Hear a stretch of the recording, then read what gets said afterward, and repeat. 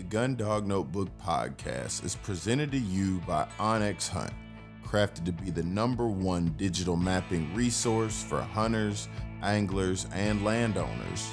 Download the Onyx Hunt app from your phone's app store today and use my promo code GDN20 for 20% off your Onyx subscription. All right, guys, I just want to take some time and give a huge shout out to Lion Country Supply, Joe Plody, and my beautiful, wonderful wife, Ashley.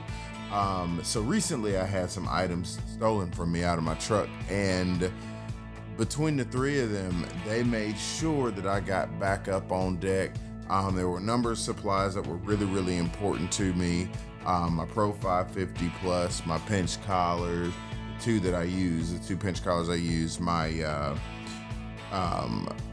blank pistol, just a number of things. So I just want to say a special shout out to Lion Country Supply, Joe Plody, and Ashley. Guys, it's about a village, man. Like this community is just awesome.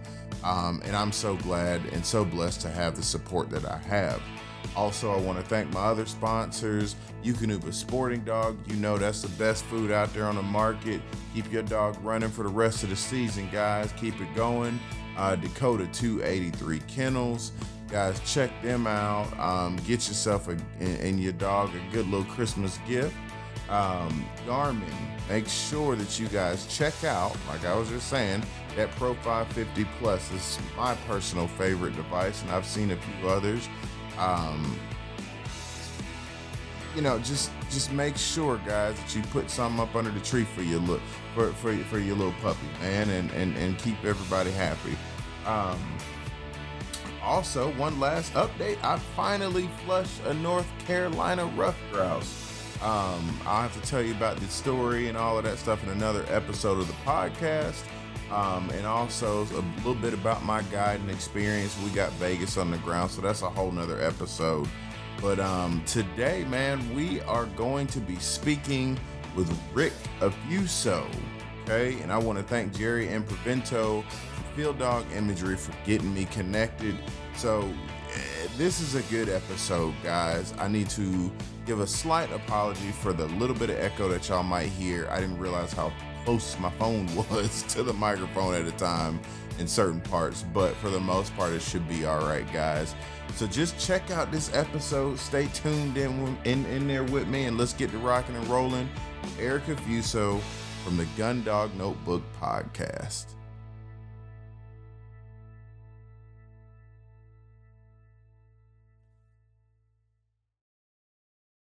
All right, guys, this is another episode of the Gun Dog Notebook podcast, and I am on the line with Mr. Rick Affuso. Many of y'all have already heard of him, seen him.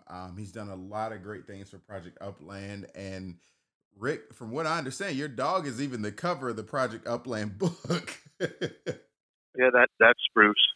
Yeah. Yep. Well, let's go ahead and get into the nitty gritty of it, man. Like, tell us about, your background, upbringing, where you from, and give us something interesting about your dogs. Let's start there. All right. Well, thanks for having me tonight, Darrell. I'm looking forward to this. Yes, sir. So, Brittany. I've been around Brittany's. My dad brought home our first Brittany when I was about 10 years old. So that would have been about 1969. Right. And I have pretty much had a Brittany almost every year of my life. Not necessarily hunted them all, but I've had one as a pet companion. I dabbled in my earlier years of trying to train dogs and hunt, but I was more into big game hunting, as was, my dad, his friends, family, grandfather. And that's kind of, where it was then. Okay. And the serious stuff with the Brittany started about late 80s, early 90s. I've got a dog that's actually great grandma to the dogs I have right now. Really? Okay. So none of it was intentional. It was just, stuff I enjoyed, what I did. But now I pretty much put down the bow, put down the gun, and the rifle. Big game hunting, haven't done that in about 9 years. Okay. Anything outdoors, it's with the dogs and the birds and a gun. Okay. So what is it like, I guess, having that background and your grandfather going back? What do you think the major differences are from the dogs back then to the dogs that we have now? I hear that a lot, but you've literally seen the whole process. So what is that like? So I don't think dogs are much different today than they were, let's say, when I was a kid. I don't want to go back too much further than that because I wasn't here.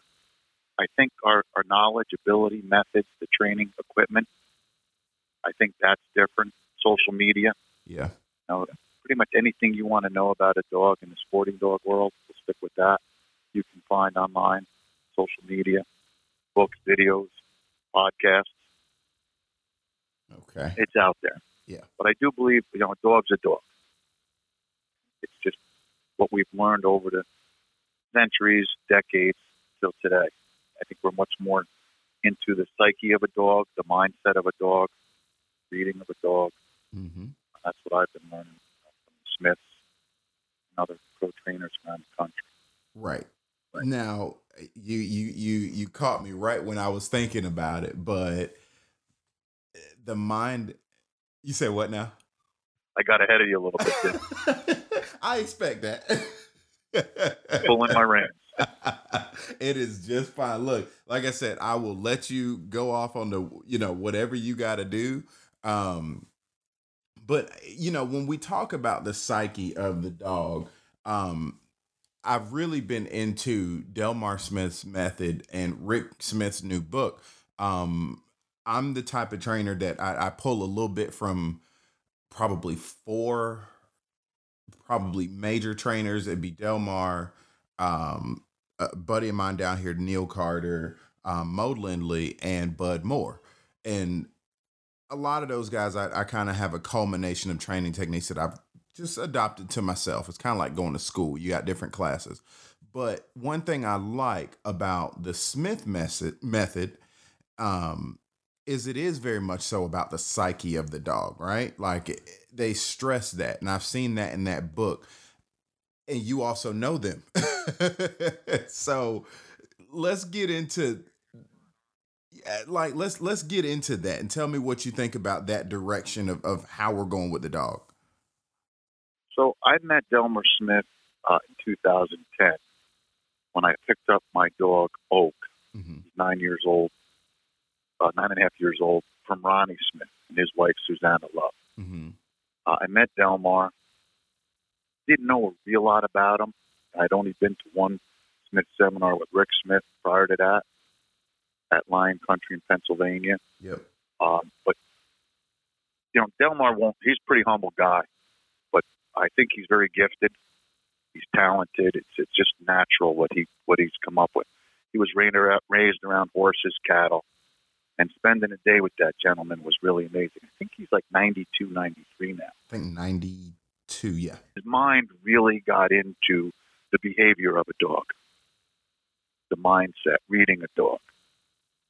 He's got a book out written by Bill Tarrant with Delmar. Mm-hmm. I think it's called How to Train Your Gun Dog. So that book is my foundation. Like I use that as the baseline standard of how to work a dog, and I kind of improvise from there.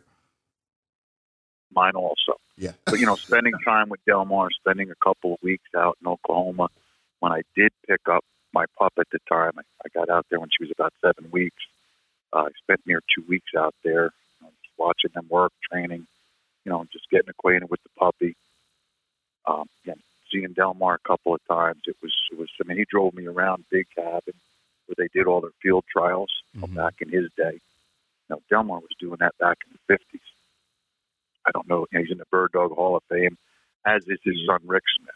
Mm-hmm. Mm-hmm. And I didn't really understand or know the presence I was in back then. Yeah. 9-10 years later, and I've seen him a few times, a handful of times over the years. Guy is really remarkable. Yep. I think I think he changed the bird dog world. Would you even say? I mean, we all understand him as a legend, but I don't want to get into like the best trainer this, best trainer that, because that's so subjective. But I think that he has changed like he was probably the catalyst for us all as a community trying to understand the psyche of a dog, like you said before. But I even think a lot of that trickles into the NAVDA training, right? Like, from what I understand, the history behind NAVDA and how it was developed, you could put those two books side by side, you know? So, the foundation of a bird dog, and again, we're going to stick with bird dogs, but it's the obedience, it's the foundation and exposure. You could train any dog by the Smith method. And I'm going to talk on that because it's really, what I know and understand. Please elaborate. Yeah, go ahead. For many years. And there's great trainers all around the country. There's probably great trainers that we don't even know about. Mm-hmm. Guys that are just doing their own thing in their backyard, guys that were doing it 50, 60, 70 years ago. But, getting involved with the Smith method, having a pup from Ronnie Smith, Rick Smith, the sire was Rick Smith's dog. The mother was Ronnie Smith's dog and Susanna's. I've been to, my goodness, probably 30 seminars of the Smiths. Mm-hmm. I think that's where Delmar stood out above it, was he went out and trained the people with these seminars. Right. That's what's great about this Smith training. The seminars, you spend 2, 3, 4 days through the series of seminars, the foundation, the intermediate, the advanced, and they're really training the people. I've learned far more from watching other dogs and people, in and around the Smiths than training my own dogs. You have more of an open mind and you're less objective or more objective. Okay. It's a method that's proven. It works. It's easy on the dog. There's not a lot of pressure. Mm-hmm. Mm-hmm. And it just works. Yep. I don't know how much you want me to get into this. Yeah, so there's the chain gang, roll post, wonder lead, check cord. I mean, it's all, it's the chain gang almost, dog is learning on its own. Right. You put a half a dozen, I've seen 20 dogs on a chain gang, jumping around, barking, that chain's moving right on down the line. And my very first seminar was with Rick Smith at Lion Country, and he had about 20 dogs. And, you're sitting there at the seminar, and you got to move away because the dogs are barking and, screaming and howling. And the first morning, it was pretty loud. We took a lunch break, came back from lunch, and, some of the dogs started settling down, just sitting there, laying there. By the afternoon, less dogs were, jumping around and making noise. Mm-hmm. By noontime Sunday, it was a handful of dogs out of 20-some dogs that were, not just settling in, buying into it. Right. So you're setting a dog's mind with that, and you're doing nothing but clipping the dog's collar to the chain. Yep. Well, and I'm so glad that you brought that up. It's very easy. So that's how I got my pointer pup introduced to the stakeout. It's the same thing, and I just let him wrestle around with that chain and stuff like that. And you come out, and it says it so so much more in depth in the Delmar Tarrant book, but that dog's got to learn. Buddy, you got to simmer down and you can fight with yourself. And a dog is smart enough not to mess around and spend too much time fighting with itself. Yeah, they'll learn that. Some will. Some, be a little more persistent. Mm-hmm. But with the chain gang, opposed to the stakeout, I'm not knocking anything, as the dogs are moving, it's sending that movement right on down the chain. Right. And dogs are watching other dogs. And listen, how do you train with 20 dogs? You're not going to do that, unless you go to a Smith seminar, and it could be 10 dogs, but generally it's, 10, 15, 20 dogs. Mm-hmm. Mm-hmm. And, that's actually working on the dog's mindset. And the Smiths tell you want 3 things out of your dog: go with you, come to you, and stand still. Right. Right. And, it took me quite a while to really let that sink in. You could tell me something, you could show me something, but I've got to do it several times to understand.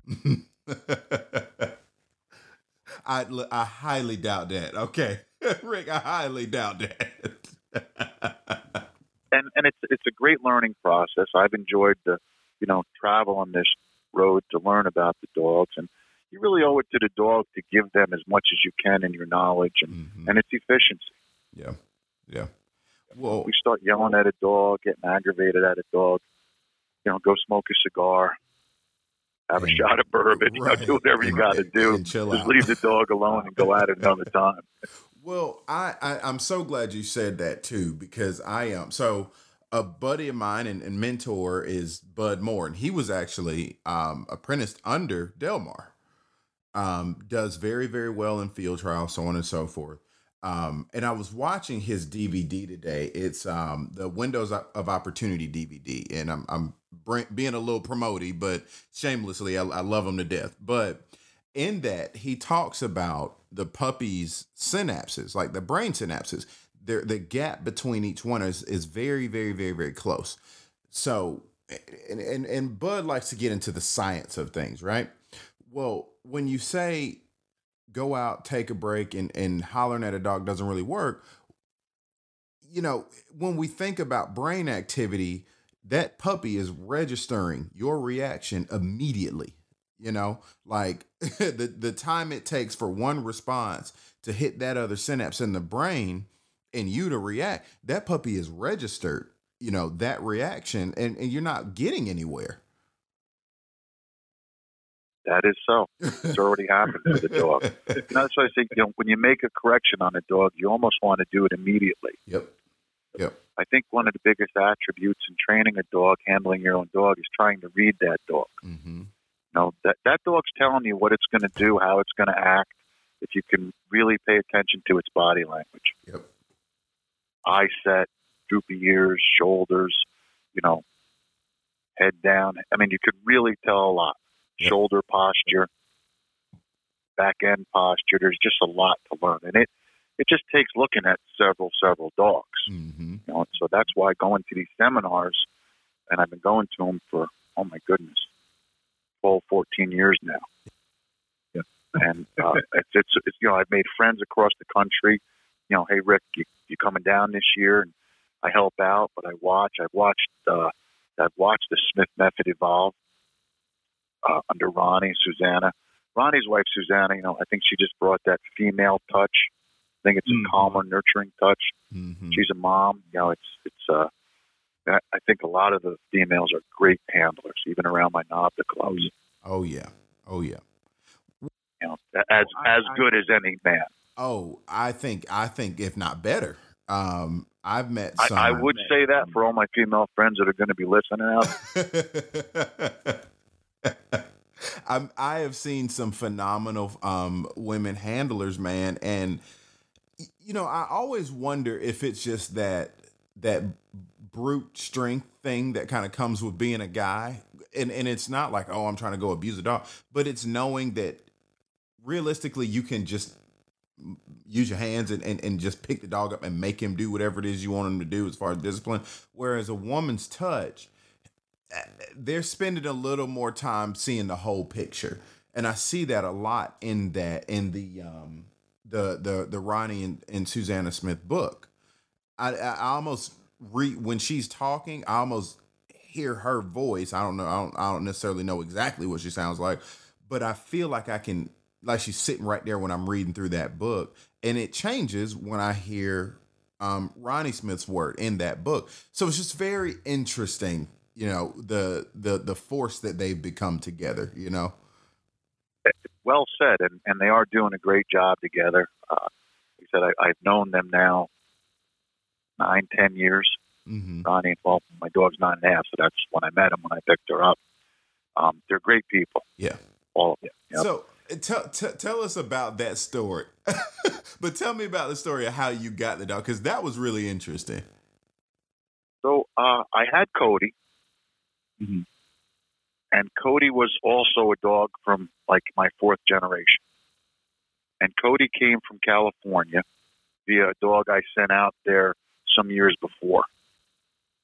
So Cody, my first Smith seminar was with Cody again and Rick. Then I realized, I wanted to get another dog and have a litter. And I'm not a breeder, it was just stuff I wanted to do. Mm-hmm. life's changing. My work is very demanding, very time consuming. Mm-hmm. Still self-employed. As my daughter got older, I've been single for 25 years. Mm-hmm. She was more on her own. I had more time to do this stuff. So I decided I wanted a puppy. And I looked around, whatever internet I was capable to do 9.5 years ago, 10 years ago when the search started. And I reached out to Rick Smith. So let me back up. So when I was at that Smith seminar, I'm sorry, this is important. I met a guy by the name of Nick Mountain. Mm-hmm. Nick's a guy out of the Pittsburgh, Pennsylvania area. Great guy. And he was there at Rick Smith. He apprenticed there under Ronnie for his program. Mm-hmm. And I had an appointment with Nick. He kind of took to me. He had Brits at the time, and he was talking to me about the woe post and try to do this. And I actually had an appointment to train with him. That was in April, that June. Well, the weekend I was going to go down there, they had terrible rains and floods where he was living, so we canceled. I couldn't fit anything in my schedule. Now that's when I was recommended to go to Sharon Potter at Red Branch Kennels. Mm-hmm. So I went out to Sharon, and I spent a week with her, solid week with her and Cody. Mm-hmm. I left Cody there. We were at Woe Post and Force Fetch. I came back the fourth week, spent a few days with her. We were pretty much through everything. She was trying to, polish me up on what she had accomplished. Mm-hmm. And I took Cody home and I worked with him. And, I was still learning. Poor dog really put up with me. He taught me a lot. I think that's the case for us all. Yeah. And, that kind of hooked me on the Smith stuff. So when I wanted a pup, I reached out to Rick, and he said that his cousin Ronnie, didn't know much about Ronnie then, and his wife Susanna were, they have a litter every spring, summer. Give them a call. So I called them, and I forget who I spoke with, probably Susanna, because Ronnie's pretty busy. And they had a litter, and, they have a list, and they'll let me know. So I called Rick back and told him that, they have a litter. I'd like to get a pup. I called Sharon. I kind of started pressing. So when the litter came on the ground in August, Susanna started sending me pictures, but there was still no definite that I would get a puppy. And the first set of pictures that she had sent, I picked the pup out on pictures. You don't know why. Right. So long story short, we're getting, close to the dogs ready to go to their homes.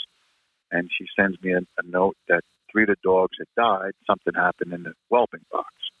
Whether mama laid on them or something. So I'm like, man, I'm lucky if I even get a pup out of this. Right. I think there was 8 pups, 4 liver, 4 orange and white. So anyway, I got Ronnie on the phone one day, and I said, listen, I really want to get out there.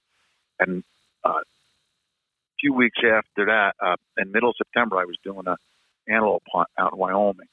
My plan was to possibly drive out there, pick the dog up, or when I was done with the hunt, come back. But long story short, Ronnie says, come out, I'll have a pup for you. So I pack up the truck, back up Cody. I drive out there. It's the end of August. I get there. I meet Susanna, pull into the yard. I mean, there's dogs running around. Ronnie's got dogs out in a chain gang. She takes me out to where the puppies were. And, Brittany puppies just bouncing around. I got in the pen with them, blah, blah. We were chatting. Ronnie came out, met Ronnie. Susanna says, I said, so what puppy's available? So she says, which one do you want? And I kind of looked at her. I was like, I'm the first pick. She said, yeah. So I said, well, she called it the large orange female. She says, well, you're going to be here for a while, right? Yeah. I said, why don't you wait? I said, no, that's the puppy. Let's go take care of the paperwork. So inside we went, filled out papers, squared up with her, and went outside, was chatting with Ronnie, who pulls in the driveway but Delmar. It is another story, though. And I was introduced to Delmar, and I had paperwork, Cody's pedigree. Now, Cody went back to dogs that Delmar owned and trained for field trial. Okay. Holiday Brits, Zuka, Little Mike Tejas. Both my dogs have Perry's Rustic Prince in them.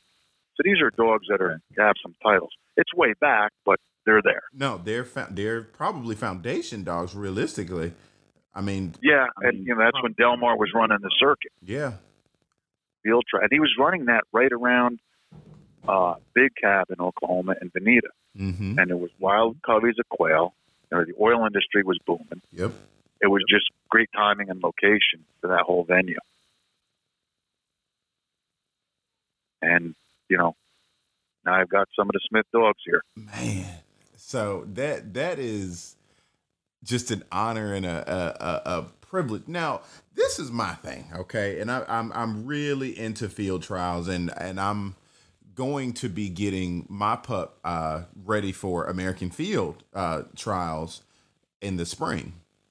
And right now we are at stop to flush and steadiness after the flush. So I really want to see that dog steady all the way through the shot and kill. But what do you think? And feel free to go down any kind of rabbit hole you need.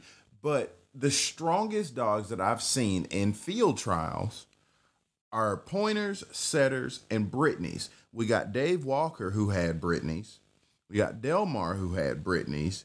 And you're killing the game in NAVDA with Brittany's. So give me, what is it that makes them such solid contenders when it comes to that?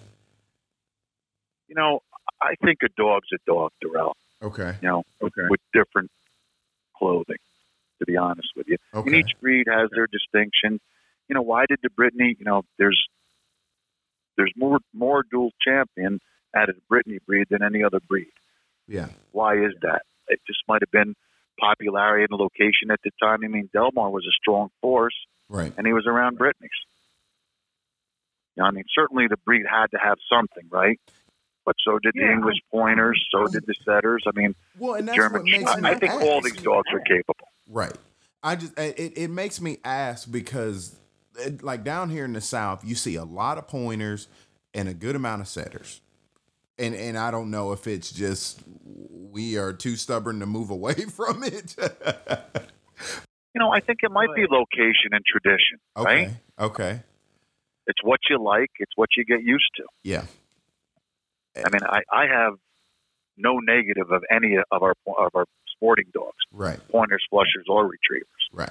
I have the Brittany's. I like them. I enjoy them. I've had some success with them. There aren't too many Brittany's in the NAVDA world. Yeah. NAVDA's a German system. Mm-hmm. The German short hairs, the wired hairs, the drots. They're playing. They came from playing different German games. I'm going to call them games, right? But that's the events these guys ran in Europe. Then into America, right? Right. It's just games we're playing with the dogs, right? And I like how you put that. No, seriously, it is, and that makes a lot of sense when you have a dog that, say, for instance, operates differently when you hunt them versus they recognize when they're in these games per se. And each breed has their distinction. Mm-hmm. Absolutely, size matters, of course. Height, length, long hair, short hair, but I think you could take any let's stick with pointing dogs, any pointing dog breed today, mm-hmm. and be successful in any of these venues. Right. Field trial, hunt test, NAVDA, Astra. I really do. I think it's the time you put in. I think you can get at them. Right. Certainly pedigree has something to do with it. Absolutely, no doubt about it. I don't want to make light of that. Right. Now, let me ask you this though. When it comes to NAVDA, as you progress in your training, and I know you've seen a lot of dogs. It's part of it is my question. Part of it is my buddy Philip Maley, who is also big in NAVDA, and he runs short hairs.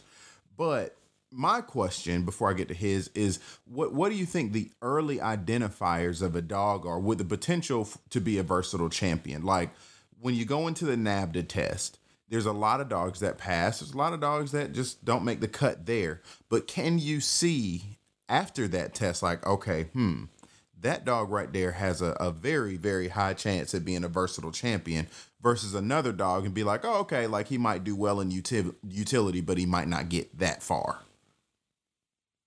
So I think utility is the tougher test out of the three, to be quite honest with you. And I may have a lot of people contradict me on that, but no, please do tell. Some of the things that take a dog out of the invitational or even the utility is the duck search. Mm-hmm. And then when you go to the Invitational, you're getting into the backing and honoring. Right. I mean, it's no secret. Right. I'm not even sure how and why I got into NAVDA game. It was just basically was my only opportunity to train dogs on some local property. Yeah. I'm with Hudson Valley NAVDA. We train out of Newburgh, New York, the Stewart Airport property. Mm-hmm. Rock Tavern is out of there. We actually have 2 chapters out of there.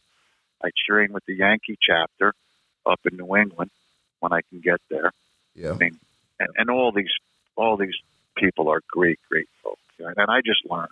Yeah. You know, I went in there and basically kept my eyes open, my ears open, and my mouth pretty much shut, and just watched watch dog after dog. You know, and you jump in and help. You know, you're planting birds, you're gunning, you just get involved, and it just grew. You know, it wasn't a plan to, have 3 versatile champions, but it evolved as I would, kept getting involved with it. The passion takes over, the desire, and some of my best friends today are because of the dogs. Right. Right. It just really makes me wonder, because you've got 3 versatile champions. I don't believe in coincidence, man. Like let's go through your individual 3 dogs, right? Like each dog is different. They make from the same lines and very similar backgrounds, but each one had a trait that you probably at some point had to be like, that dog might be a versatile champion. and you know what? It's a good way to put it. I'm not sure you led me good. Good job. I'm here with Darrell Smith, Gun Dog Notebook. He's doing a heck of a job. No, it's a good point. So when I got my dog Cody, that's the one I put down a year and a half ago. Uh-huh. He's the father of the 2 I just ran at the Invitational. So I got Cody, and I got him at 6 months old after his great-grandma passed. So there was a local fella here that I met. He saw I had a Brit in my truck, and I was driving around with him in the truck everywhere. And he says, listen, why don't you try training a dog? And I had no formal training. Growing up as a kid, I hatched quail eggs, we had pheasant chicks, and it was very rough training. Right. My dad's partner at the time, him and his 2 boys had a Brittany that hunted. So my dad said, I'm going to get a Brittany. And we hunted it, pretty rough and nothing smooth. But, we went out and tried to get some pheasants and grouse locally. There was grouse here then, but not a lot. Deer hunting was big, deer and rabbit. So anyway, back to Cody. So good friend of mine, Dan Cordero, he says, yeah, I've been around dogs my whole life, Brittany guy. He says, I belong to NAVDA. He was doing the AKC hunt test stuff. Did show. His mom, dad, and sister ran a kennel locally. So Danny kind of got me going. So I started training and getting into the junior hunt test, senior hunt test, but training around NAVDA locally, and was basically an exposure to fields to train a dog for birds, on Right. birds. Right.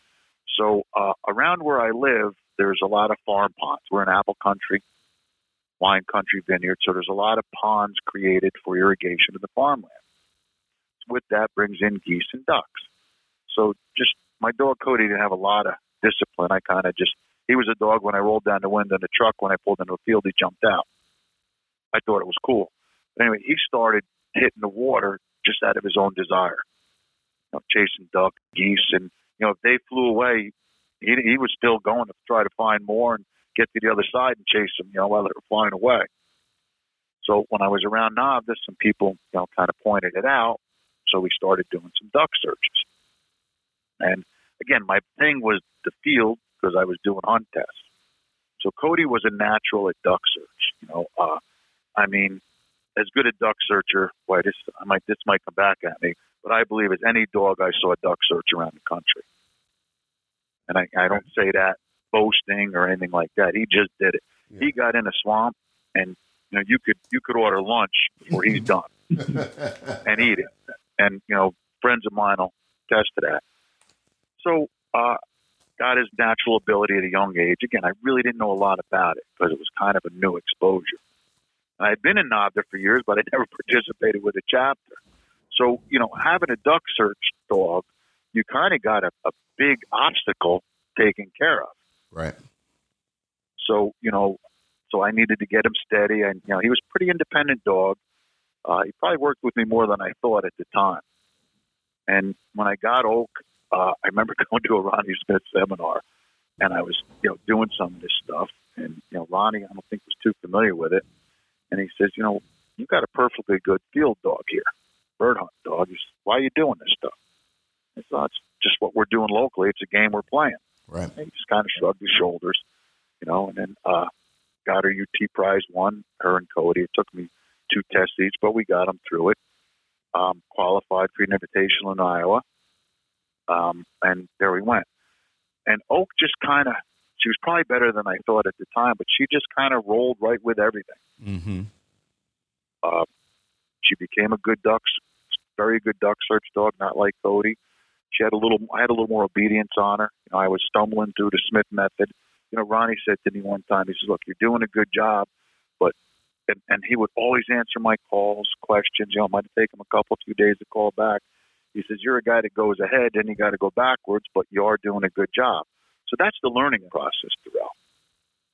Okay. As you're going through, again, his method and foundation stuff. And Cody did not pass his invitational. Believe it or not, I lost it on a field retrieve. Really? Yeah. And that was probably a weak point going into it. And it was pointed out to me by my good friend Perry Masadi, who's really walked me through this whole NAVDA world from, from NA utility and the invitation. Okay. So I've been to 2 invitational with 4 dogs, and fortunately I have 3 passes. But so it's a game I'm playing. So Oak and Cody have a litter of puppies. I'm going to continue with NAVDA, right? Yeah. And just the exposure of everything we do, the duck search. When you get to the invitational, or when you're training for that point, and you try to train for everything right on through their growing process, the dog. Brad Arrington from Mossy Pond Retrievers runs a kennel here in New York. Mm-hmm. Brad's been here about 6-7 years. So it's funny. Brad said the same thing to me when I told him I wanted to do this retriever work with Oak and Cody. He said, you got a perfectly good field dog here. What do you want to do this retriever stuff for? So it was like 2 worlds coming together. I'm like, it's like these guys wanted to beat me up or something. But, when he saw me doing it, and, he had me doing the lines and backs and overs, and I'm very rough with that stuff, but, it worked. Yeah. But yeah, dogs will show signs. You need a dog with prey drive. I'm sorry, I didn't mean to cut you. No. I was going to elaborate. You're fine. To get a duck search dog, the dog's really got to have some prey drive in the field, I believe. Right. Because basically the duck search, you're hunting a swamp, but you're not walking and quartering with the dog. The dog's alone. You release a dog into a duck search, you're done. You do nothing, you say nothing. That dog just goes and wants to find a duck. You hope.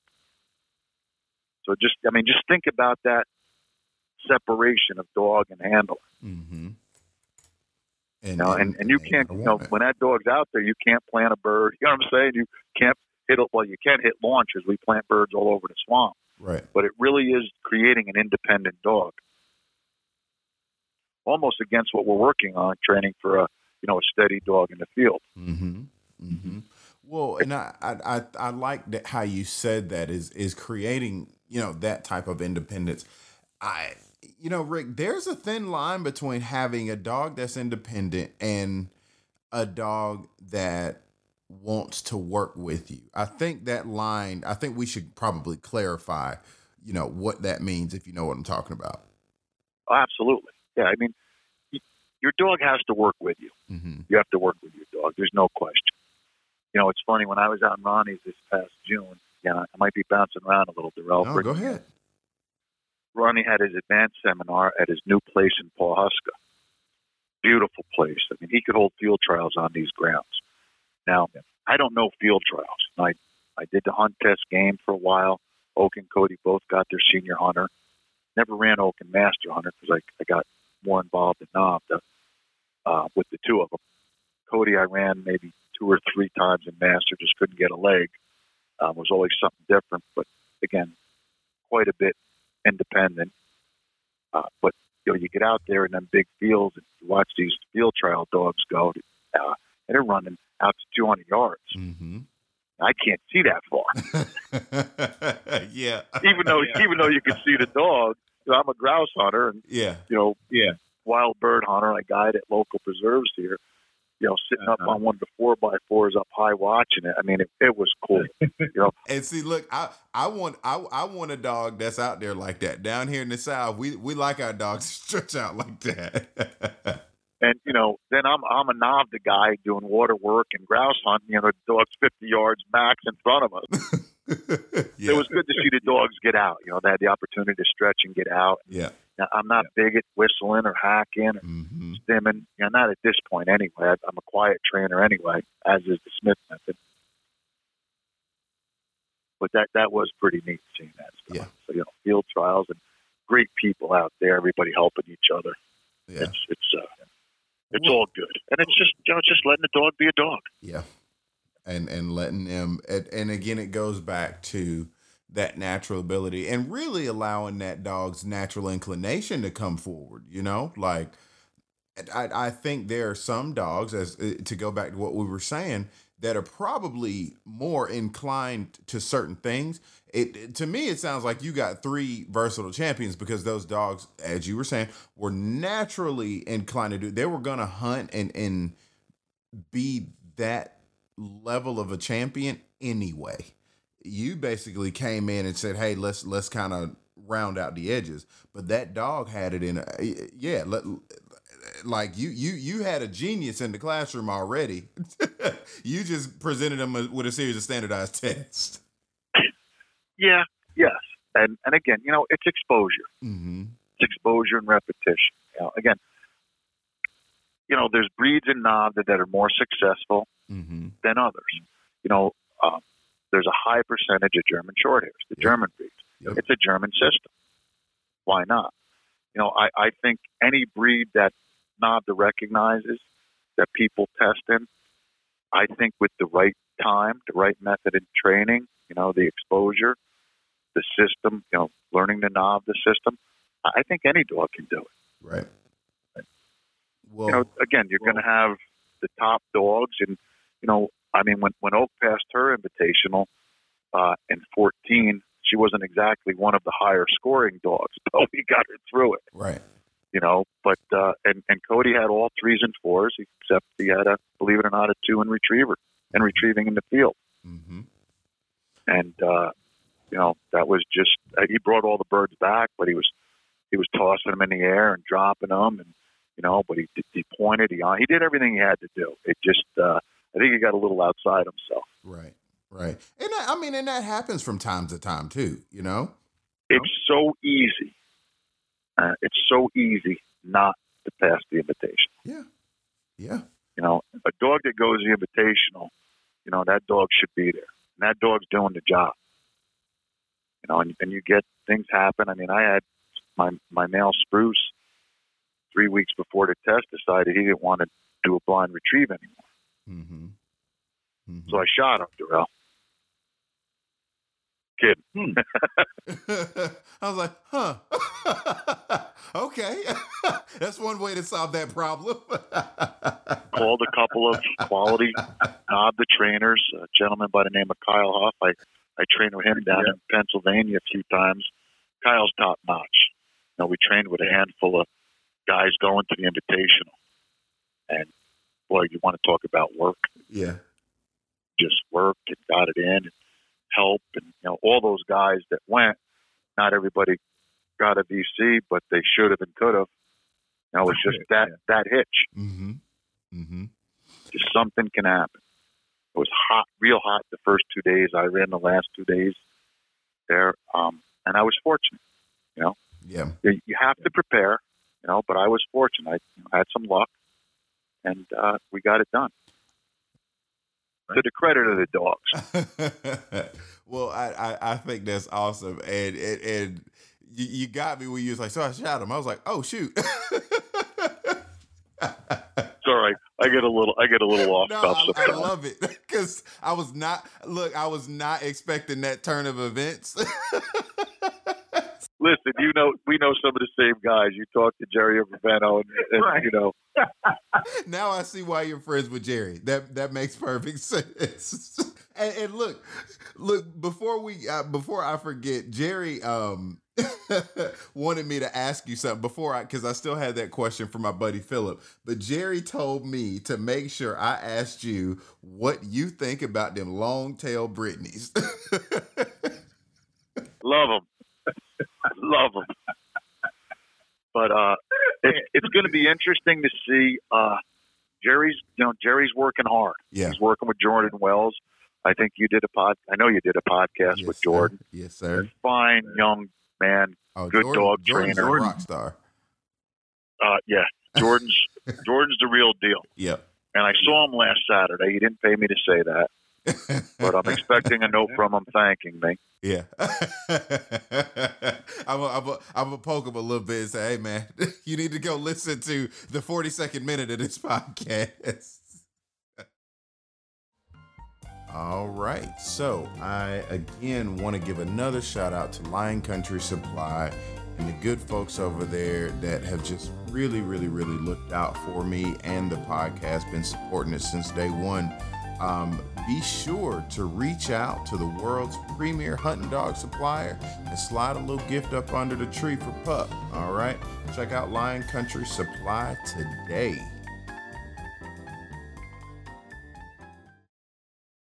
But Jerry may get it done. We'll be doing a lot of training together.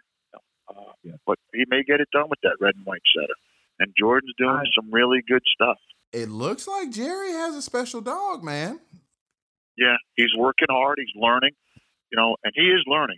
Jerry's pretty much, a rookie at this. No knock, Jerry, honest.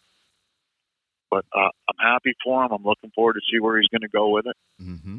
Mm-hmm. And it's time and effort. There's not too many of these dogs that are out of the box doing it. Right. I think I've got good dogs. I don't even to this day think they're great, but you put the time and effort in them. They work for you. They live with us. My dogs are in the office with me now. They stay here with my secretary some days. They're in the kennel out back. The weather's good. They just want it. They just want to work and please. Yes. And it's all the dogs, all the breeds. Mm-hmm. Mm-hmm. Well, I think you're spot on with that. And once that dog is sold to something that you have, I remember I was just watching the Project Upland film that they did with you, just because I wanted to make sure that I had all my detail. I kind of do a lot of background research. And I'm aware of that. I'm a geek about certain things, and I don't want to come up shorthanded. But you made a statement that said, I think it was Spruce you were talking about, but you said that he hadn't bought into your training program.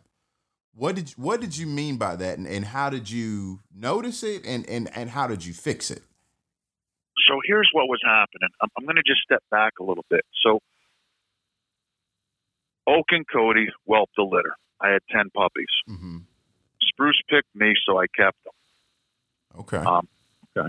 Sold all the other dogs. All but 2 went to, what we thought were going to be hunting homes, testing homes, and, all good homes nonetheless. So Maggie is a dog I sold. I sold 2 females to a family. They had a Brit, and they were looking to get into, the knob, the hunting, training a little more. Maggie's a dog they gave back to me. And the 2 sisters took to fighting. And so let's see. I whelped the litter in February. They were gone by April. I got Maggie back like the 1st of November. Had her a few days. I sent her down to Georgia with Brad Arrington. Okay. And the reason I did that was I had Spruce I wanted to be training. We were coming on winter, and New York winters can be, difficult to train in. And, Brad was kind of anxious. Actually, he would have taken Maggie if I didn't.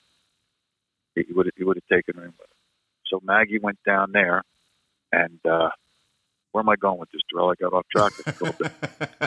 Buying into you got Maggie back, buying into the program. Right. And but what was the start of this? I'm sorry. So you had you picked Spruce because he picked you. You sold off the rest of the puppies. You got to where Maggie ended up having to come back to you, and then you started talking about Brad. So anyway, Brad took her. I got her back that following spring, and she had a good foundation on her.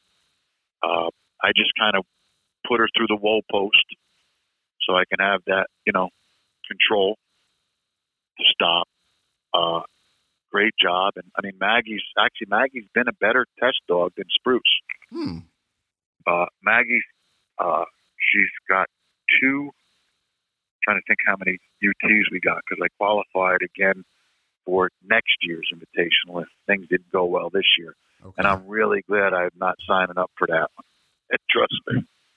So Maggie was just a better test dog. Okay. Spruce had some hitches. Maybe it's that girl-boy thing. I don't know. Yeah. But they're both very good hunting dogs. Maggie got prize ones for 2 or 3 utilities. Spruce, it took me, I think, 3 tries to get a prize one. Yeah. And I was it a maturity thing, or was it like? Here's where we're going back to the Project Upland film. Yeah, he hadn't bought into your program. So what was happening with Spruce, he was going on point, and he was flagging, and occasionally he'd kind of just back off point. Huh. So I called Rick Smith, I called Ronnie Smith, called some other pros I know, and Nick Mellon, to get their opinions. And Rick said, "Look, he's on point. He's just not buying into the whole steady to wing shot and fall." So he said, "Just get him on more birds, let him chase a little bit. That seems to help." Yeah. And it was just birds. Yeah. I was letting him chase a little bit. He pretty much knew what he had to do, and I was just trying to build that confidence. But it was about 2 years of that, Okay. And it was even something I was worried about going into the Invitational last spring, but it didn't come out. Okay. It didn't come out. And luckily, but maturity, some people said that. I don't know. So when Maggie did qualify for the Invitational 2 years ago, Spruce did not. My dad underwent heart surgery. So I didn't take Maggie to the Invitational that year. My dad was ill. My training just, I say I lost like a season of training. Yeah, I for good reason. I believe it. You got to take care of Dad. I should have been to the Invitational, in 2018. And again, it was no big plan in stone, but that was, that's where I was going with the training. It didn't happen. So, again, time and repetition. Mm-hmm.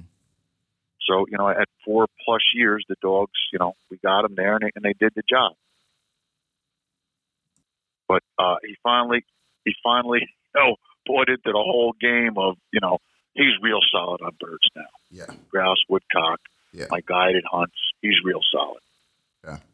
But, he was just kind of a dog that just Maggie's got a real solid point, like real stylish. Mm-hmm. Spruce is solid, but we did get over that whole flagging and kind of really soft on point, I guess I'll call it.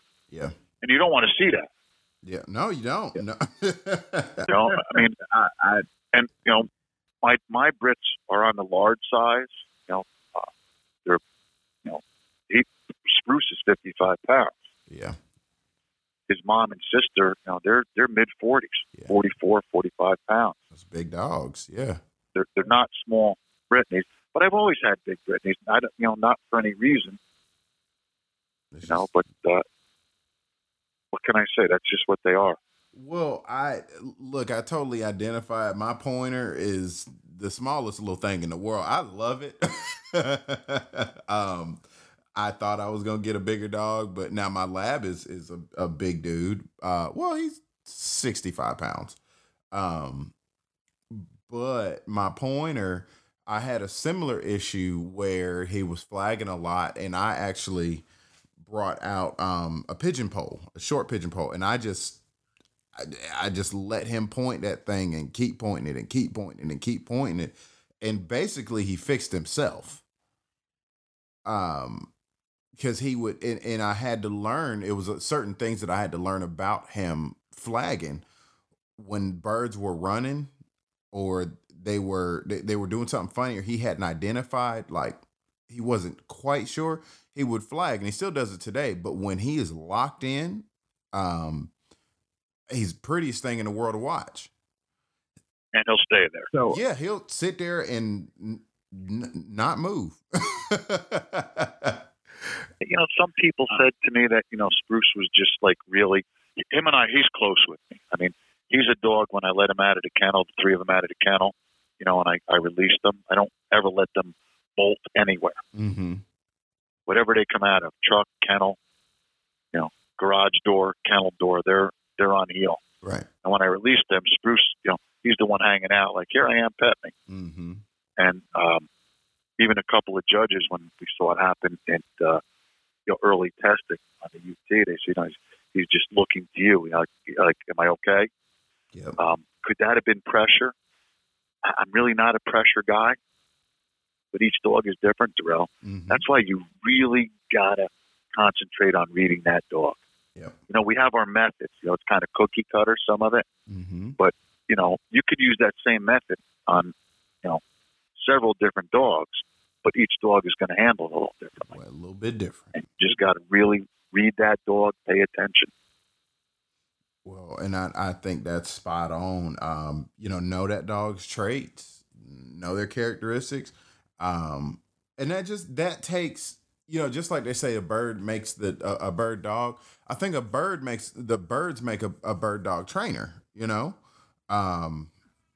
being out there and just watching the dog. For the longest time, when I wanted him to figure out wild birds, his first hunt on, down in South Georgia, I just honestly let him run, and he knocked his first covey it was huge covey, this season. And it's like a light bulb clicked on, and we had been doing all the work at home, and I've got a recall pin and so on and so forth.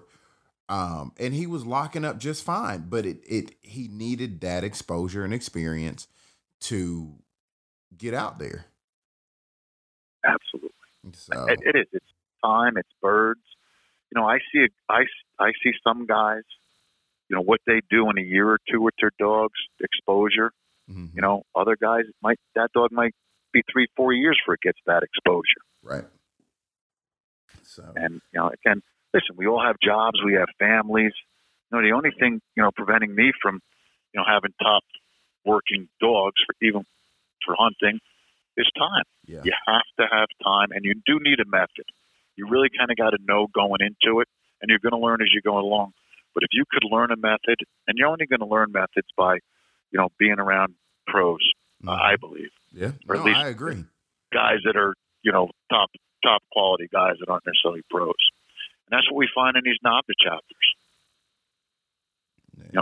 I'm a guy I don't want to be better than anybody around me. I want everybody around me better than me. Mm-hmm. That's how you learn and get better. Hey, absolutely. Absolutely. And it's like that in the field trial game. The guys that I learned from, they will talk a gang of trash, but they fundamentally want to help you, and it's just it's poking fun and learning how to laugh. Now, my buddy Philip had a question. Like I said, he's been very successful in NAVDA. I interviewed him as well previously, but he asked, over the course of time, he's pretty sure you've seen a lot of German short hairs, wire hairs, all kinds of stuff like that. And each breed has their own unique temperament and tendencies. Now, had you seen a difference in the training methods needed to train Brittany's to the level that you have versus the other breeds? I would say no. Okay. But following up on that, so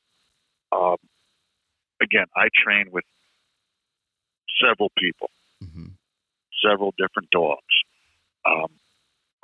My dogs are quite steady. Out of the guys that I train with, the girls, my dogs are, right there as the steadiest. And there's no doubt in my mind that it's the Smith method of, chain gang, low post, wonder lead. Everybody's got their own way of doing things, and they all get there. You take a dog through the utility to BC, they're not getting there. I don't know too many people that train the Smith method as I do. Even people I've been around for several years. But I don't see the breed difference. I really don't. Okay. You could see, you could take 10 German short hairs, at a training day, because German short hair is very popular in our NAVDA world. Love them. Mm-hmm. Love my buddies, gals that have them. But you could see 10 dogs training, and you get 7 different dogs. Right. And that it's not breed, it's dog. Okay. I think if you expose a German short hair, a poodle pointer, a wire hair, a Brittany, a Spinoni to the same training method, the only difference might be, time the dog gets it. But if you do the same thing, I think you'll get to the same place. Right. Okay. Dog might take a dog 2 weeks to, get one solid foundation in. Another dog, it might take one. Okay. Now, I'm probably reaching here, but again, there's breed distinction. There's no doubt. But I think all these dogs are capable. It's just a matter of time, energy, training, so on. And again, there are breed distinctions. There's bloodline distinction. I mean, the field trial game, the hunt test game, the NAVDA game, they're all different, Darrell. Mm-hmm. They're different. But I think the training methods, foundation I'm talking about, the steadiness, the retrieving, the heel, the hear, once you have that, go play all the games you want. Right. And again, I might be opening something here. Look, no, I'm eating it up. So you are good. No, I'm not. I don't really favor one breed over the other. I mean, there's certain dog styles I like. Mm-hmm. They're different than others. It's just I have my preferences. Right. I think if I ended up with short hairs, I'd be doing the same thing. Mm-hmm. If I ended up with English pointers, I'd be doing the same thing. Now you talk about dogs in the water. You just look at the NAVDA statistic. NAVDA's got a great registry of pedigree and testing, and you could see the breeds. Mm-hmm. But when you look at the German short hair, they're hugely successful. Mm-hmm. But 80% of the dogs in NAVDA, I think, are German short hairs. So of course you're going to have more success. It's a numbers game. Right. The ratio is just a lot higher. Right. And not knocking anything. You open stuff up here when you start talking breeds, but they're all good breeds. Yeah. It's just a matter of I got a buddy, Kyle Warren, and I don't know if I'm going off on you, but Kyle's got Llewellyn setters. Mm-hmm. And he's a grouse hunter. It's all he does with his dogs. Yeah. And he's got a breeding program, the genealogy. He's a pro trainer. Mm-hmm. And he did search and rescue. He's big into scenting, security, law enforcement. Mm-hmm. He hunts. The exposure his dogs get in a season of grouse hunting, woodcock hunting, amazing. It might take me 3 seasons. When we hunt together, there's not one word spoken to a dog. There's not bells. There's not beepers. There's GPSs. You keep that dog in range. Little whistle here and there. It's great to see. Mm-hmm. Now, I have hunting dogs that I test. There's people out there that have testing dogs that they hunt. Kyle's just hunting. And he's got dogs all around the country hunting wild birds, different species. Now, I don't think I would take one of Kyle's setters, and want to play the NAVDA game. Right. I'm not saying they couldn't do it, but they're so programmed through his breeding and his conditioning and exposure. Honestly, if I was a guy that just was 25 years old and wanted to just go grouse hunting, I'd call Kyle for one of his dogs. Absolutely. It's something. Well, you hit on a good point, knowing what you have, and knowing what you're training for. I mean, I'm training for American Field. There are certain things that I just fundamentally do not need to do that are gonna, like, my dog would not be a good NAVDA dog. I'm sorry, he just isn't. I don't do any kind of retriever work. He will naturally retrieve if it's convenient for him. Right, but it's not something you're going to train. Right, I don't train for it. I want a dog that is going to look rock solid, standing there, pretty on point, and don't move. You know, and takes casts left and right. And I want you 300 something yards out ahead of me. Yeah, that's amazing. I'd be calling the National Guard at Mike. I mean, it was really an experience to see that out with Ronnie and Susanna this past summer. Mm-hmm. Some of the guys that had those dogs, you know, a couple Brits, English pointers. I think we had a German short hair. And again, it doesn't matter breed, but listen, you look at the body stature of an English pointer. Right. What's that dog bred to do? That dog's bred to run. Absolutely. And run it does. And run it does. And, you know, and we've learned to have to adjust. So we went grouse hunting this past weekend, and, you know, I tell people I have a South Georgia quail dog. We hunt wild birds in South Georgia. He can range as far as he needs to. I use a GPS collar, a Garmin collar, and all I want you to do is be out there. When you go on point, it'll tell me, and I will come to you. But in the grouse woods, it don't work like that. You can't see the dog. You can't see the dog. Right. You certainly can't see the bird till, you know, it gets up. You hear it much more than you see it. Isn't it funny the different games we play though with these dogs? It's amazing, and they're smart enough based on genetics and training. But I put a lot of weight into genetics. You get you something good, they will learn how to adapt. You know, I think dogs are truly a special creature. You know, it's even spiritual for me. I mean, you know, meeting Delmar was spiritual. I told his son that. But you know, look at what these dogs are doing. Search and rescue. Look at the medical field. Right. Security. I mean, you've got dogs that can detect cancer. Yeah. and I think we're going to see more and better stuff from this. Mm-hmm. You know, as we better educate ourselves as maybe a civilization, as society. Mm-hmm. But, you know, the dogs are a great creature. Yeah. And, you know, go enjoy them, have fun, treat them right. They don't need and want a lot, Darrell. You know, so whatever game we're playing here in the sporting dog world with our pointers, go do it and enjoy it. No, but I learn how to train a dog. Go to the Hickok seminars, Smith seminars. Mm-hmm. Go down to Brad Harrington. The Carters up in Maine. What a great family. Yeah. Father, wife, husband, wife, son, Blaine, Patty, Jason, great people. Yep. You know, there's others. I'm going to leave somebody out. Nick Mellon in Pennsylvania. Mm-hmm. He's in South Carolina also. Great guy. Sharon Potter. You know, it's just great to have met these people and work with them. Right. Kyle Huff down in Pennsylvania. Great knob to dog handler and trainer, tester. Al Burkhart, upstate New York. You know, there's Jordan. You know, it's endless. Mm-hmm. Jen Broom, Quinnebod Kennels. I mean, I've been around all these people, and when you get around this stuff, man, it's like this stuff soaks through your pores. I agree. It's addicting. You know, whether you want to get it or not, if you show up, you're going to get it. Right. But you have to want it. You know, you just got to, like I said, open eyes, open ears.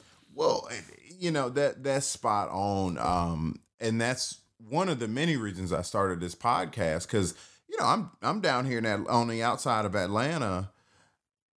Unless I go to South Georgia, and I do all the time now, and a lot of my favorite trainers are down there, but I needed a way to talk to guys like you. You see what I'm saying? Like, yeah. And have these conversations. I believe in not necessarily always saying, do this, do this, do this, do this, but we can sit down and have a conversation and say, look, this is what I do. This is who I am. This is my dog. These are the traits of my dog. And I can sit here and tell you the exact same thing. And without going step by step, we're sharing knowledge that's probably more valuable and writing our own book. You know, there's a time and a place for your how-to books. And the funny thing is, even Delmar's book isn't written how to.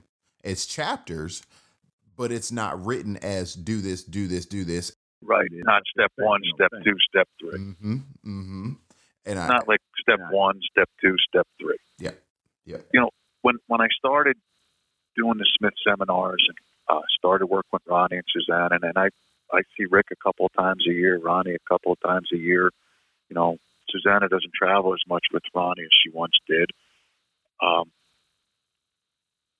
You learn from these people. Mm-hmm. You learn. And, you know, they've seen 1,000 dogs.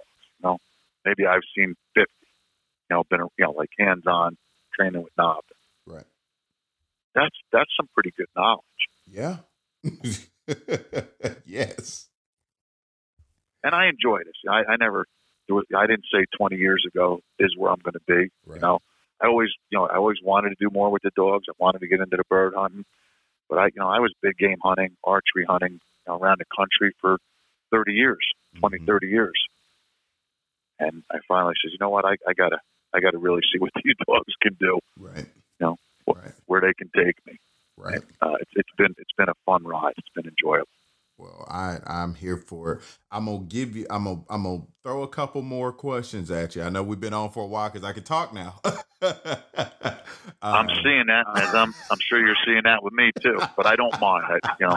You cut me short when you need to. Hey, no, I'm gonna let you pour out. But my buddy, is a very good friend of mine, Joe Plody.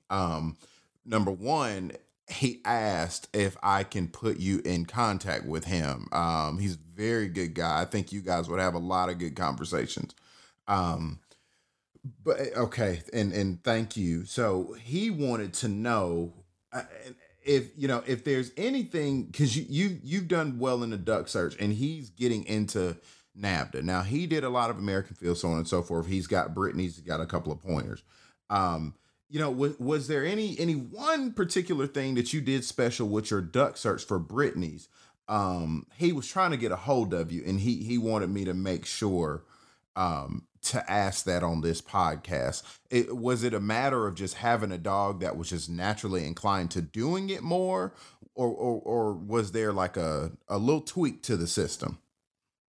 So, like I said, my Cody dog, the father of Maggie and Spruce, he was just a natural, you know, and he was doing it before I even knew what a duck search was. And but there is an introduction, there's a process, there's a procedure, just like you're working a dog up in the field. So Perry Masadi's been like my guru going through this NAVDA system. So basically, you know, when Perry and I get really working on this UT stuff and then the invitational, my dogs have a solid foundation. We're not really teaching that. He's exposing me to methods and means of how he has had his success with these dogs. And he's one of our clinic leaders at our local chapter. And he puts a lot of time in with a lot of people and a lot of their dogs. And, you know, without him, I probably I would not have been as fortunate and successful in the NAVDA testing. Perry's a psychotherapist. That was his career. He's retired now. So he puts quite a mindset on the dogs. You know, and when we're training for tests, when I'm training for tests, I'm on the phone with them a lot. Right. You know, dog behavior, and we're specific to our dogs and maybe some of the dogs, you know, within our chapters we're training. But yeah, I mean, the duck search, it's basically introducing that. You got to get the dog in the water. So natural ability, you're going to have the dog has to enter the water. Doesn't have to do anything but get in the water, swim, and come back. But the duck search, you better plan on having that dog staying in the water looking for ducks half an hour, 40 minutes if you want to be really successful in a test on the duck search. Right. Now, you don't have to be out there that long on a test, but, you know, overtrain is the word, but you're training beyond your needs for the test. Yeah. Okay. But have him give me a shout, reach out to me, and I could help him get some pointers. And, you know, you get a local NAVDA chapter, but it's basically just planting ducks in a swamp, and you start close. Yeah. You know, they've got to have that drive. We introduce dogs to ducks on land. Now, are these dead ducks? Are they shackled? How are you doing that?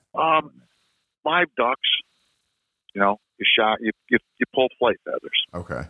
The feathers will grow back. It's the duck's healthy, but you need ducks.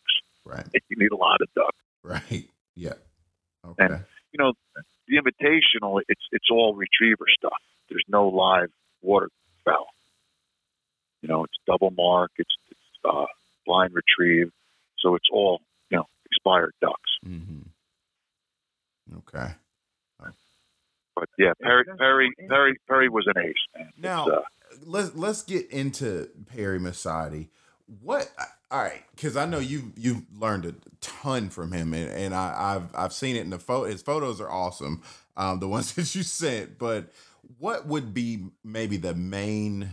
Give me 3 things that you've pulled from him that were probably the most standout for you and your dogs. Duck search methods. Like I said, Cody was doing it. Okay. We started with oak, and you're basically just tossing a feather pulled duck out in the swamp, taking a shot, spreading shot across the water.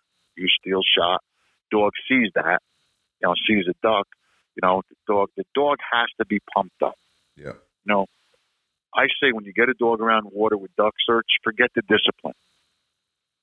Let that dog pull you into the water. Let that dog jump in the water. Forget about discipline. That dog is all about going forward and away. Am I making sense with that? Yeah. Yep. Now I'm talking, when I introduced these dogs, they're healing 50, 60 yards walking into the swamp. Mm-hmm. Their foundation is pretty solid. But when you get to that duck water, it's almost like it's complete separation, complete independence. And again, that's built up with ducks on the shore. Let them chase them. Let them grab them. Don't be worried about how they're retrieved. If they want to run off with the duck, let them run off with the duck. Mm-hmm. Just don't let them rip it apart. And if they do, they do. Right. But you want to create that desire for the duck and that prey drive because they're hunting the swamp. Right. They'll get in that swamp and they just can't go across the swamp and come back. They've got to span out, go to the right, go to the left, get into the lily pads, the down trees, the mud. So, and the only thing's going to do that is drive. Right. Right. So the dog's got to have it. Now, I'm going to elaborate further because like I said, I could go down a rabbit hole. Another listener just hit me up and asked me to ask you, his name is Troy Baylor. In regards to the duck search, he says he has a 4-month-old German short hair, that loves to pick up birds on retrieves, during the summertime and stuff like that. But December, that dog is not really interested in water retrieves and things like that. Now, my thought would be that it's just too cold. Well, what part of the country? That's a good question. I know it ain't Georgia. Well, yeah. So it's probably cold. That may not be the time and place you want to train for that. Yeah. I mean, it's a short hair. Yeah. Okay. There's not much, bird air protection. Mm-hmm. I mean, my dogs will go in some cold water, but there's limits to it, even when we duck hunt. Right. And I don't do a lot of it, but I really don't have a desire of going out in, 20-degree weather and having them dog get in 45, 50-degree water or colder. Right. They'll do it. We vest them up when we have means of drying them. But you just have to be sensible and reasonable about that. Mm-hmm. And certainly do not force that dog into the water. Right. It might shy them right away from the duck search. From all of that. Again, it's all independence and desire, this duck search stuff. Yep. And somebody might say, well, so is the field work. I mean, yes, but we're going specific to duck search, independence and desire. That dog needs to go.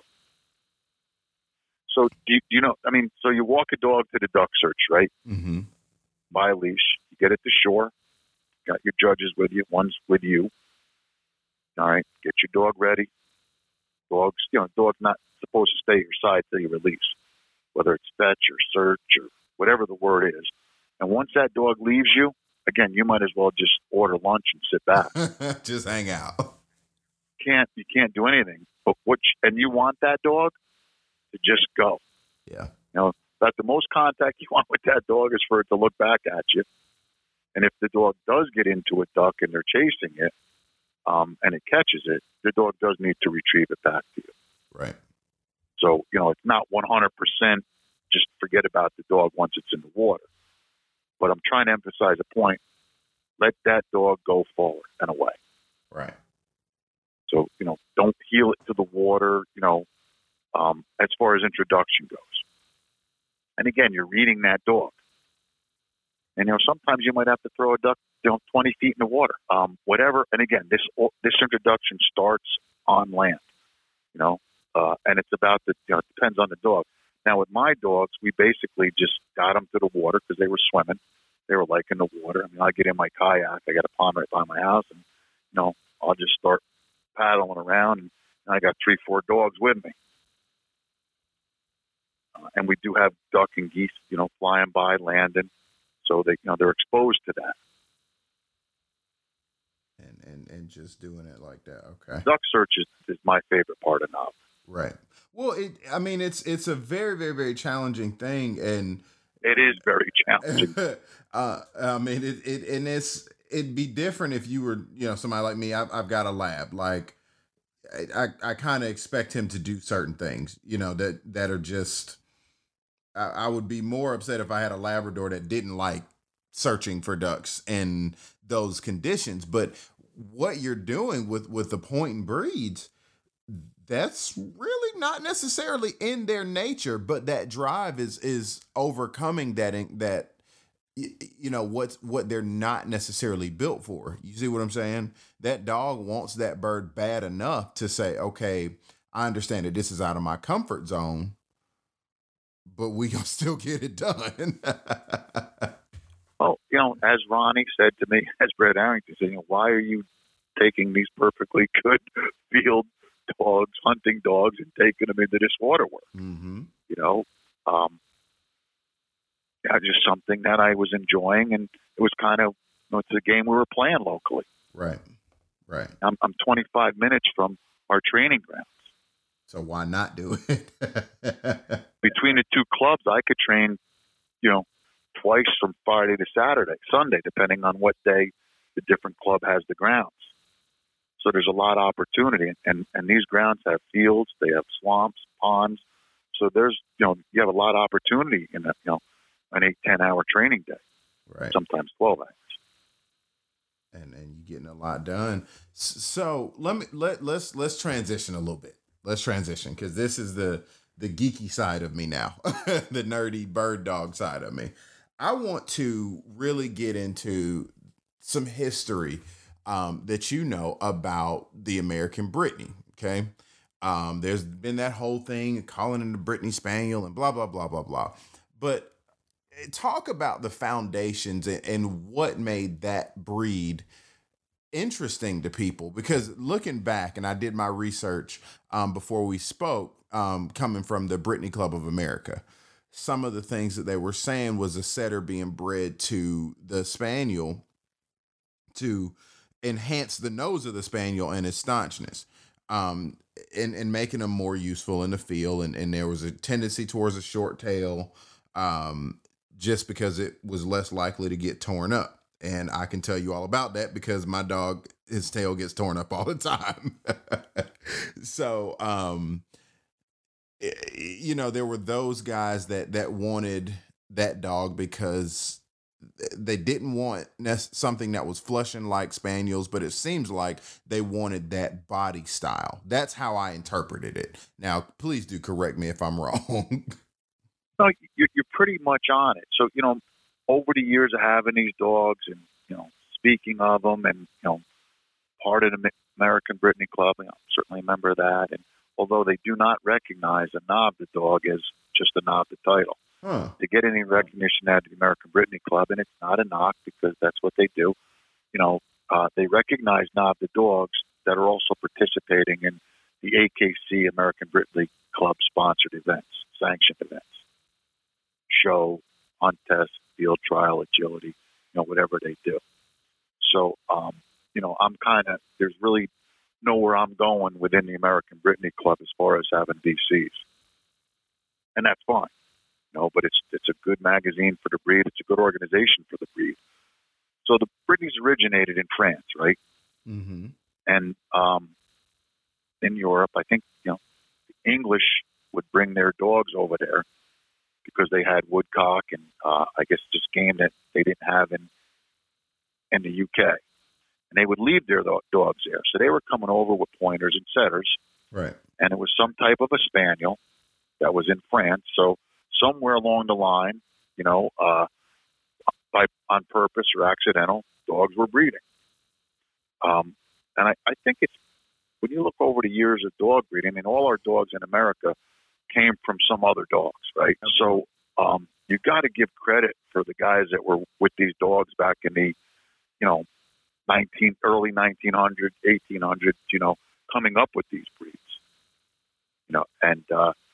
So yes, I believe the Brittany was from setter and spaniel. Mm-hmm. They wanted to enhance the staunchness, the noses, snort disappointing. And I guess that's how they came up with the Brittany. Now, I was doing some reading, and I read something that there's paintings and tapestries going back to the 17th century of dogs that are similar to the Brittany. Really? Yeah. Again, I'm only reading. I wasn't there. Right. So the Brittany was actually recognized in France in 1907. Came to America 1930s, or recognized in America, and the AKC approved it mid-30s. And it was the Brittany Spaniel, so it obviously had to have. So I think part of it was there's the Espanol, Breton Espanol, but I think it was translated to Spaniel. Doesn't it mean like just a French pointer or something like that? It's something very simple. Yes, but it's not. It doesn't mean Spaniel. But the World Wars brought a lot of the dog breeds back here. Right. And being in America, you're going to get Americanized, right? So the Brittany got larger, longer legged. The grasslands and the plains, Midwest and out west. And it, however they were breeding it, they say it could have been a pointer, setter. They got here somehow. Right. I mean, you've got Brittany's out there from 35 pounds to dogs like mine. The males are 55 pounds. Right. And I've had 2 or 3 of the males that were 50 plus. I didn't. That was nothing I really created or wanted. It's just what I ended up with, and it's my desire. Right. It's just the way that the dice rolled on that one. Yeah, and even friends of mine that have Brits that are 35, 40 pounds, they're no less hunting quality or testing quality than my dogs. Right. It's what the guys are exposed, the girls are exposing them to. Mm-hmm. But yeah. So and then in '82 they dropped the Spaniel because it was a pointing dog. And I guess there's it's personalities, it's personal involved. Who's ever running these clubs and organizations have a desire. Mm-hmm. So you're going to push for what makes you feel good and what your desire is. But I believe since I think they've always been pointing dogs. Now, I don't know how the heck the tails became short, but very, very few Brittany's are born with bob tails. Very few. Right. So they're and those tails are long and they're getting docked, but I don't really understand it. Like, how do you breed for that? Right. How do you get a dog without a tail? Right. I mean, is there any breed out there of any type of dog that truly has a bob tail? Or is man, are we as humans bobbing them? No, I've always thought that we were just doing it ourselves. That was my belief. But I mean, I don't know. That'd be interesting. I want to see if that's actually a thing. Like if there are actually dogs with bobtails. There's other breeds out there, but I think we're doing it. Right. and I like it. Yeah, I'm okay with it. Right. Well, and the reason I like a long-tailed dog down here, I can see them. I mean, I like a white dog and I like a dog with a tail. At 300 something yards away, I need to be able to see you. Listen, there's nothing prettier. I mean, than an English pointer, locked. There's nothing. I mean, you could see that dog's muscle, high tail. I mean, even an English setter, high tail. Listen, I'd like to see my dogs on point. Their breeding is for that. Yeah. The Brittany was a poacher's dog back in Europe. And the way I've read it and understood it is, poor people had the Brittany's. Right. Because, the landowners, and it was royalty, but the wealthy, the working people, they couldn't have the pointers, the famous breeds at that point, whatever they were. Right. So the peasants, let's say, were taking these dogs and they were getting squirrels and duck and birds and rabbits, and they were basically poaching on land they shouldn't have been, but it was not a real appealing dog at the time. Mm-mm. It was a dog that raw needed dog, to get furry the job. dog. Yeah. No, they were probably making fun of the dog. That dog's got no tail. Right. But really, if we needed to get out of Dodge, I could pick you up and throw you in a bag and let's get on. Yeah, you're out taking a walk, and what's that dog? Nothing. And then the dog. And in the early years in Europe, these dogs were used, and they were netting birds. Yep. And actually, a dog would squat and lay when it got into, I'm going to say, a covey of birds, whatever game bird it was, and the hunters were netting the birds along with the dog. Right. Imagine that.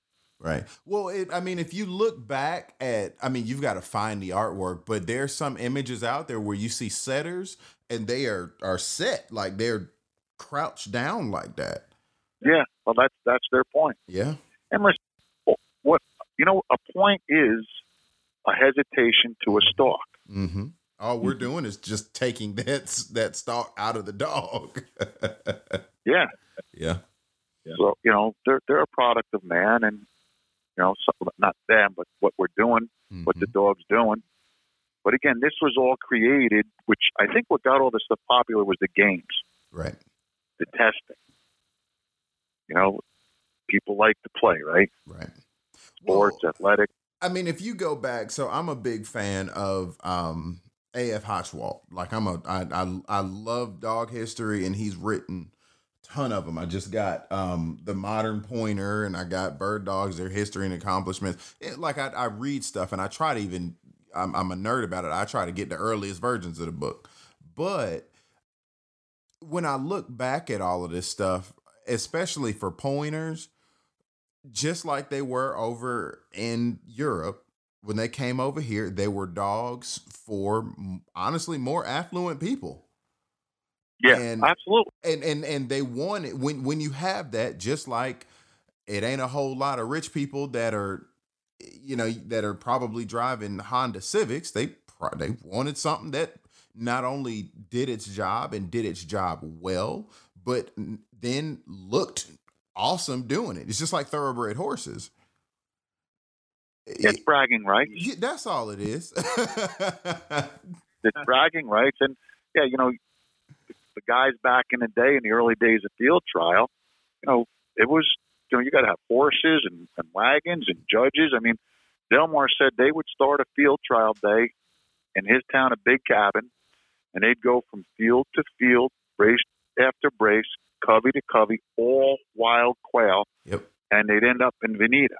Mm-hmm. He showed, I jumped in the truck with him one day, and he took me around, and it was a great story. I should write something on it. I actually did, but I haven't done anything with it.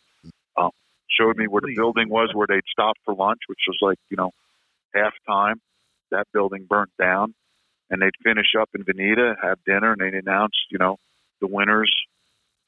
So, an all wild quail.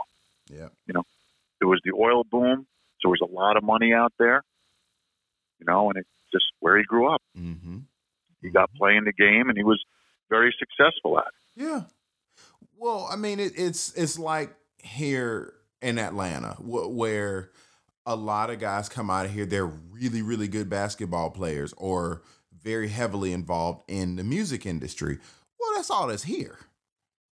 Right. You see, so if it's association, right? It's literally association. So if that's all you're around, I try to tell people all the time especially with field trial, and you meet guys that are like, oh, well, this method isn't this, and that dog isn't this, and my dog, you always get the my dog is better syndrome. And it's fun to a degree, right? Like it's fun when it's fun. And then after a while it gets a little offensive. Well, it gets that way because the regional differences that people have with dogs. My dog is not going to look like yours, Rick. Like we don't hunt grouse. Exactly. And all we do is hunt wild quail down here in Georgia. And he looks like a quail dog. If I take him out to Montana or the Dakotas, he's not gonna look like a sharp-tailed dog. Yeah. And it's literally just association. And the funny thing is, when I took my dog to this plantation I'm gonna start guiding at, those are released birds. They're not wild. So it took him a second to adjust to that because he was hunting that field as if he was on wild birds. Exactly. It's all it is association. They adapt. They will adapt. Yep. You give them a little time and exposure, they'll adapt. So, one day I'm hunting, I'm guiding, field birds in 2 feet of snow with my dog. 3 days later, I'm in the grouse woods, with crusty ice and snow on the ground. Mm-hmm. And the dog's fine. Yeah. Dog's fine. I might take a little adjustment, but again, my dogs are close to 5 years old, so they're pretty much used to the different exposures, they've had with me. Right. They know the woods are this game, and the fields, planted birds are another game. Right. Right. I mean, it's whatever venue you're participating in. Seriously. And we've got to make sure that we give these dogs the credit for their intelligence. I mean, I don't really like subscribing to the, I messed up my dog. Now, I think there are certain things you can do to a dog to where it is just unrecoverable. But to me, as long as you're taking those incremental steps and you're being smart about it, it's real hard for me to justify saying, oh, I messed this dog up. I feel like that is an insult to their intelligence. I really do.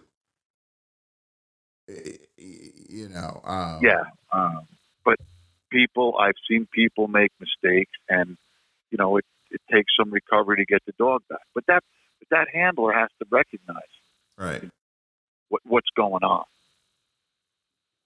and that's where I think people fall short. They're not recognizing really what the dog is doing in front of them. That's not a knock on anybody.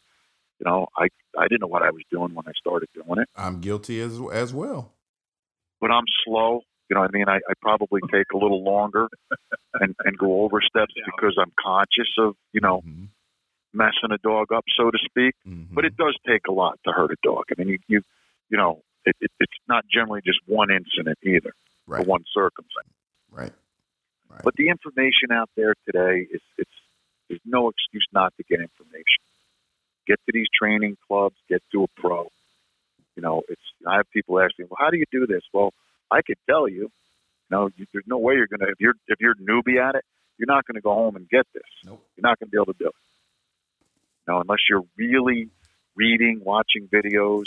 I did the train retrieve on Oak, which was truly the first dog I ever did a train retrieve on, and it was off Delmer Smith's video. I watched it 60, 70 times. I mean, just over and over. I know that sounds crazy, but over and over again. And do you know how many times I've read Delmar's book back to front? Exactly. Yep. I actually had 2 of his books. One he signed, one he did, and that was the one I take out in the field. And I think I gave that book to somebody. I just bought I have one of his. I have the same book twice, but the one that I marked in and all of that, I felt so bad about marking in it because I value it so much. I went on Amazon and found like one that was in like almost like new condition, and it had his signature in it. So Really, that's pretty cool. yeah, man. So that one is a dust collector. It's gonna sit on the shelf, but um my other one is the one that I actually take out with me, and I keep it near and dear. So Yeah, Delmore. Yeah, he did something. yeah, He really did something. yep. I think we definitely owe a debt of gratitude, to him and to the family. I mean, all of them. But I know you and I can sit here and talk for hours about the Smith method, and it's funny, we hunt two different areas, two different types of birds, and it still applies across the board. Yeah. So that's it. Same dog. Same, yeah. Still the same four-legged creature, just doing something different. That's it. Well, Rick, I mean, leave something great for the listeners, because I enjoyed this podcast. And as I told Jerry when I first met him, I'm always a phone call away, and you were stuck with me.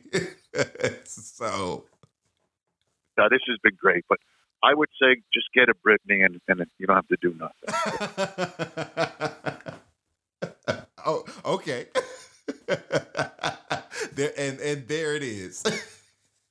Whatever bird dog you have, whatever breed, whatever you want to do with that bird dog, if it's testing, trialing, hunt, test, NAVDA, learn how to train a dog. Mm-hmm. I think going to a seminar, hands-on, is your best bet. Now, going through so many Smith seminars for so many years, you see a lot of good dogs and a lot of good people. They'll go to one seminar, they'll never come back. And it's a high percentage, of people and dogs that don't continue on. Now, they may get another method. Again, people have families, jobs. It's time. It's tough. Right. Kids are running around in school, sports, again, traveling for our jobs. But if you truly want to get a dog to hunt with or test with, you got to learn a method. Yep. You got to learn something, even if, listen, you could work with 3 trainers and end up with your own method. There you go. And again, books, videos are valuable. Your local hunt clubs, club that has training, has grounds to train on, that's your best bet. Right. Just help that dog learn. One of the biggest attributes in my training and handling and in the hunting and NAVDA, and again, it's one of the 3 things that the Smith boys tell you: just get your dog to stand still. There you go. Stand still. And again, there's ways of doing that, but it goes so far. Mm-hmm. It goes so far. Getting that dog to stop helps with the whoa, the heel. Stay in and out of the crate of the vehicle, in and out of the kennel. Have that dog stand still. Mm-hmm. Can I add something to that real quick? Sure. So, in light of getting that dog to stand still and really highlighting that, another book that I like reading is Wing and Shot by Robert Whaley. I'm a Robert Whaley junkie. Okay. I browsed through that. Oh, it's another one of those classics that I kind of keep in my back pocket. But I'm a little bit more obsessed with it because my dog comes from, like, he's a descendant of Snakefoot and some of his really, really nice dogs. I got caught up into that whole Snakefoot thing. But in that book, Whaley, I think it was either in Wing and Shot or it was in his Snakefoot book. I can't remember which one, but it's one of the two. But he talks about a dog going on point, pointing quail or something like that. And he'll just let that dog sit there for like 10, 15, 20 something minutes, just pointing. Absolutely. And just not doing Don't anything be in a hurry. else. Mm-mm. and it just all teaches my that dog skill to be training, my woe, I'm sorry, No, is you're good. is not around birds. Mm-hmm. Mm-hmm. Just Not with birds present. It's yard work. Out in the field, just stand still. Yep. And again, I'm not cutting anything else short, but the biggest problem I see people having with dogs in the field throughout the training days is steadiness. Yep. And I see people season after season fighting. Yep. Well, and I made it a point when I got my dog. I'm fortunate enough and blessed to know where wild coveys of quail are here in Georgia, which is a bit. It can be a bit of a rarity at times. And I went a little bit out of the book, but I just let that dog run. And honestly, I let him knock birds until he figured himself out. And he stood tall as all get out. But the dog's got to learn one way or another, however you go about it, to stand still. If you don't stand, there are no birds in the bag. The other thing in training that I see a lot, again, we're all amateurs that mostly that I'm training with, and not that I'm above or better than anybody, but let your dog make the mistake. Yep. Give the dog an opportunity to do it or not do it.